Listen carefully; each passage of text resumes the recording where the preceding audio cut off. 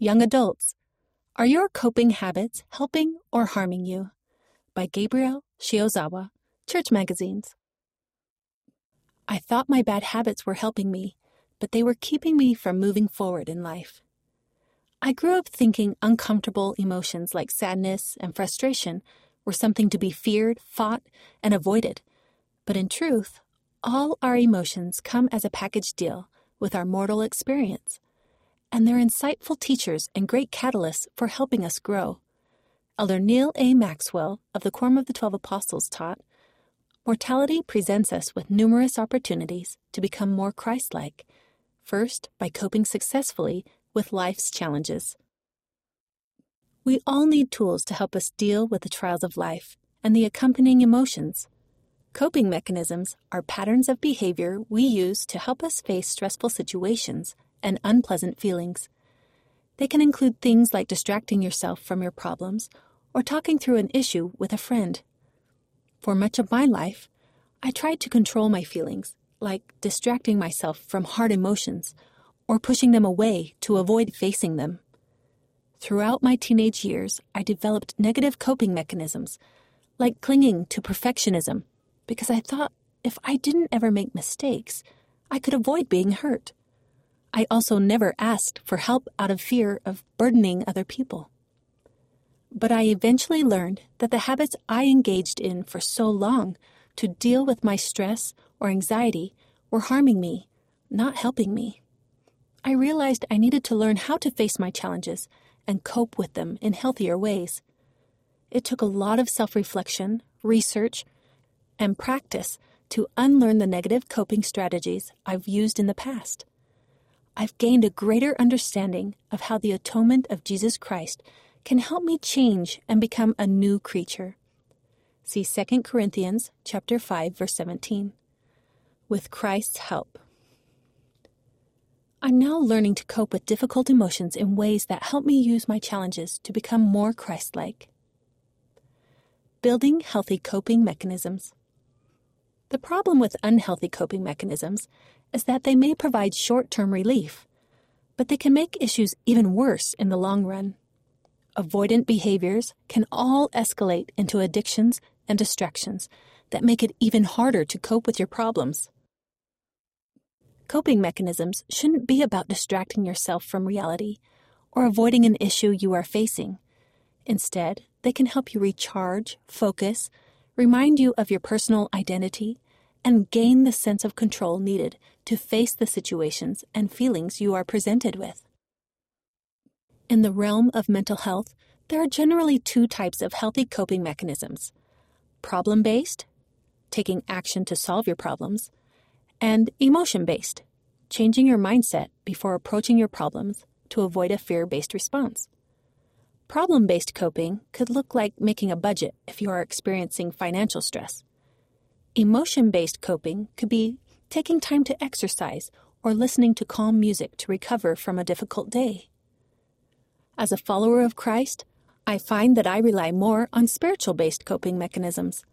When hard times come, keeping an eternal perspective, turning to uplifting resources, and relying on faith in Jesus Christ are just as important as other coping mechanisms in giving you the strength to help you face challenges.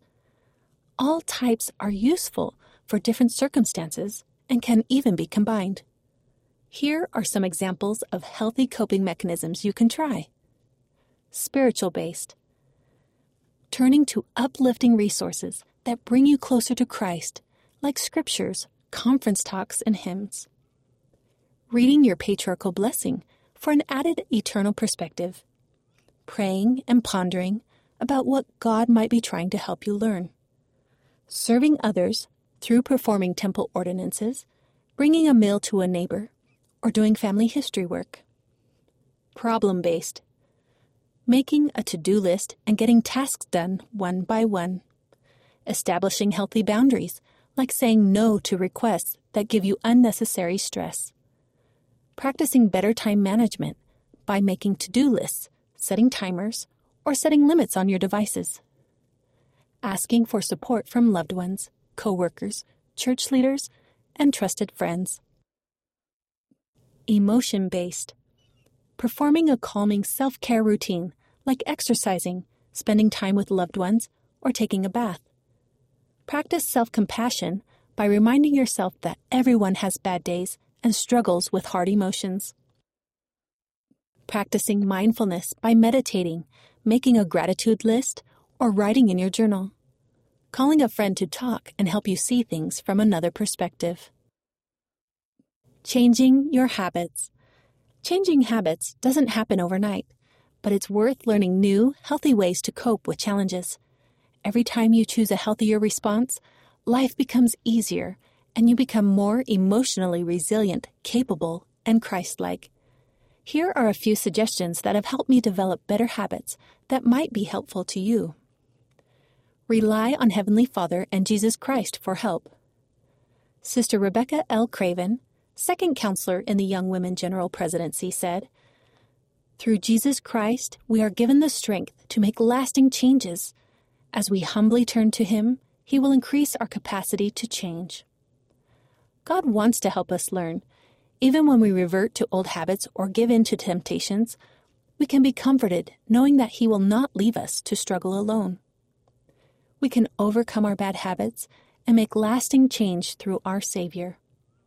President Russell M. Nelson taught, "Overcoming the world certainly does not mean becoming perfect in this life, nor does it mean that your problems will magically evaporate, because they won't. And it does not mean that you won't still make mistakes. But overcoming the world does mean that your resistance to sin will increase.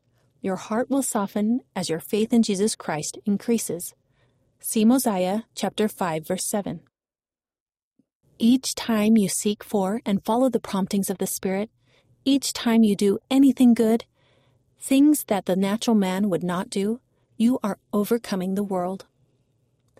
Remember to engage in habits for a reason. You wouldn't cling to a bad habit if they weren't serving you in some way, even if that service is a false sense of joy or security. For example, my perfectionistic tendencies used to help me avoid facing my fears about not meeting others' expectations. But when I let go of those expectations, I felt so much lighter. When you consciously recognize what problem you're avoiding with your negative coping mechanisms, you can intentionally make a healthier plan to process your feelings. Asking yourself these questions can help you become self-aware and respond differently.